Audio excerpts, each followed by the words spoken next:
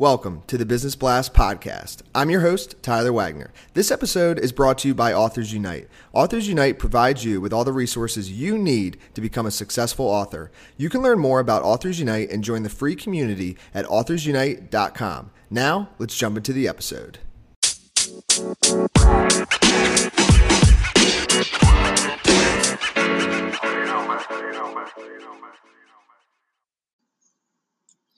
All right, everyone, welcome back to another episode of the Business Blast podcast. I'm your host, Tyler Wagner. Today I have Renee Cormier with us. She is a success coach that facilitates in transforming people's lives. She gives her clients the opportunity to discover who they really are and to learn the necessary techniques for taking control of their world and creating the life they want. They set goals, they achieve them, and they learn who they really are along the way. So welcome to the show. Hi, thank you very much. Thank you for having me. Of course, grateful to have you here. We'll dive into the first one, Renee. The first question I have for you is, what is the best story from your life that has an underlying valuable message?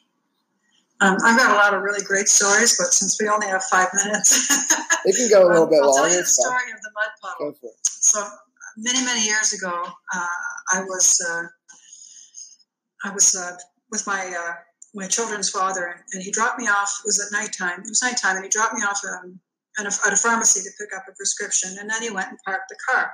So when I came out to the car, he says, "Oh my God, Renee, you gotta watch this. This is hilarious." In the middle of the parking lot was this massive mud puddle, and all these people were trying to jump over the mud puddle or being dropped off in the mud puddle and, all these things. And it was one of those puddles that was deceptively deep. So it was really big. And, most people would look at it and think, okay, I can stick my toe in the middle and then jump to the other side. But when they would put their toe in the middle, they would end up mid-calf. So, let me go on. And then you see the shock. And then people are wondering, do I go back? Do I go forward? Like, oh my gosh, I'm wet.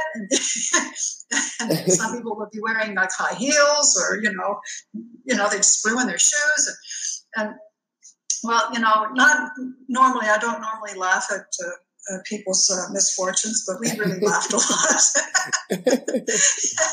and so we sat there for the longest time. But there's something really interesting about that whole experience, because it was one of those moments that always stuck with me. And I thought, what a great metaphor for life. We go through things all the time, and sometimes we don't know if we should, go back and take a different direction, or should we just keep on going? And I always think, if you're already wet, you may as well just keep on going. Yeah. So I love that's my great story. I love that. I agree. I'm excited for your answer on this next one too. The next one I have for you is, what's the most valuable piece of information we should know that's within your expertise or industry? That you can change your entire life by just changing the way you think and the way you feel. So your mood dominates everything, and your brain can be reprogrammed to take you out of a negative mindset and put you into a more positive one. And that's what I do. I work with people to help them reprogram their thinking so that they can actually achieve their goals. A lot of the time we have limiting beliefs. We have things we think about ourselves that prevent us from actually being successful. But if you can actually get your brain to form new neural pathways, stronger neural pathways for positive thinking and a hopeful life, as opposed to a life of, nothing ever works out for me kind of attitude. So anyway, yeah, so you can go from being a glass half empty person to a glass half full person, or even better, one whose cup runneth over. Yeah. With a cup that runneth over, so to speak. So you can do that. We have way more capability than we most of us ever realize. So my next question is normally like general, but just I'm very interested in this. So I'd prefer, if it's all right with you, to kind of go a little bit deeper into that. Like, if you were to give, and I don't think we have enough time for like you to tell us the exact process, but like how would someone even get started in like strengthening or changing those neuro pathways? Like what's the first thing you help someone with to get them on that path? I use techniques around neuro-linguistic programming. So once we sit down and we discuss what your goals are, for example, I would put together a script, and I would put you in a light meditative state, so that I could suggest new thoughts to you, and then you would take that script, and I would turn that into a first person format, and you would record that and listen to it multiple times a day, so that you could plant these suggestions even deeper into your subconscious, and in that way, you create stronger neural pathways that allow you to change the way you think and actually achieve things, as opposed to maybe sabotaging your efforts. Got it. Okay. And if you could give your younger self one piece of advice, what would that be? I would say just keep doing what you're doing, and the reason is because, we like to look back and think, oh, well, I shouldn't have done this and I shouldn't have done that. But the reality is all of those mistakes we make are the things that give us depth and richness and things to offer the world. And if I didn't do the stupid things I did when I was younger, I wouldn't be able to do the work I'm doing today, because I bring so much to the table for the unconventional life that I've actually lived. And I'm excited for your answer on this one too. In your opinion, what is the key to happiness? The key to happiness really is to learn who you really are. If you can connect with your inner being and understand that your real nature, your absolute true nature, is not the stuff that people say you are. You actually are nothing like your Aunt Agnes and or your Uncle Frank or your father, or we hear all kinds of garbage all our lives, about who we are and what we are, and mean people may try to define us, but nobody really gets to define you but you.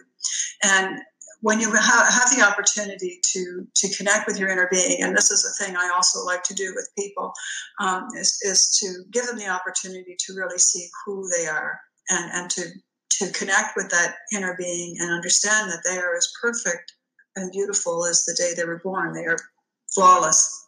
Whatever else, you don't really have the problems that you might think you have. You are not wired for misery. You are wired for success. And when you understand that, no one can take it away from you. And what is the best book that you've read, and what was the number one thing you learned from that?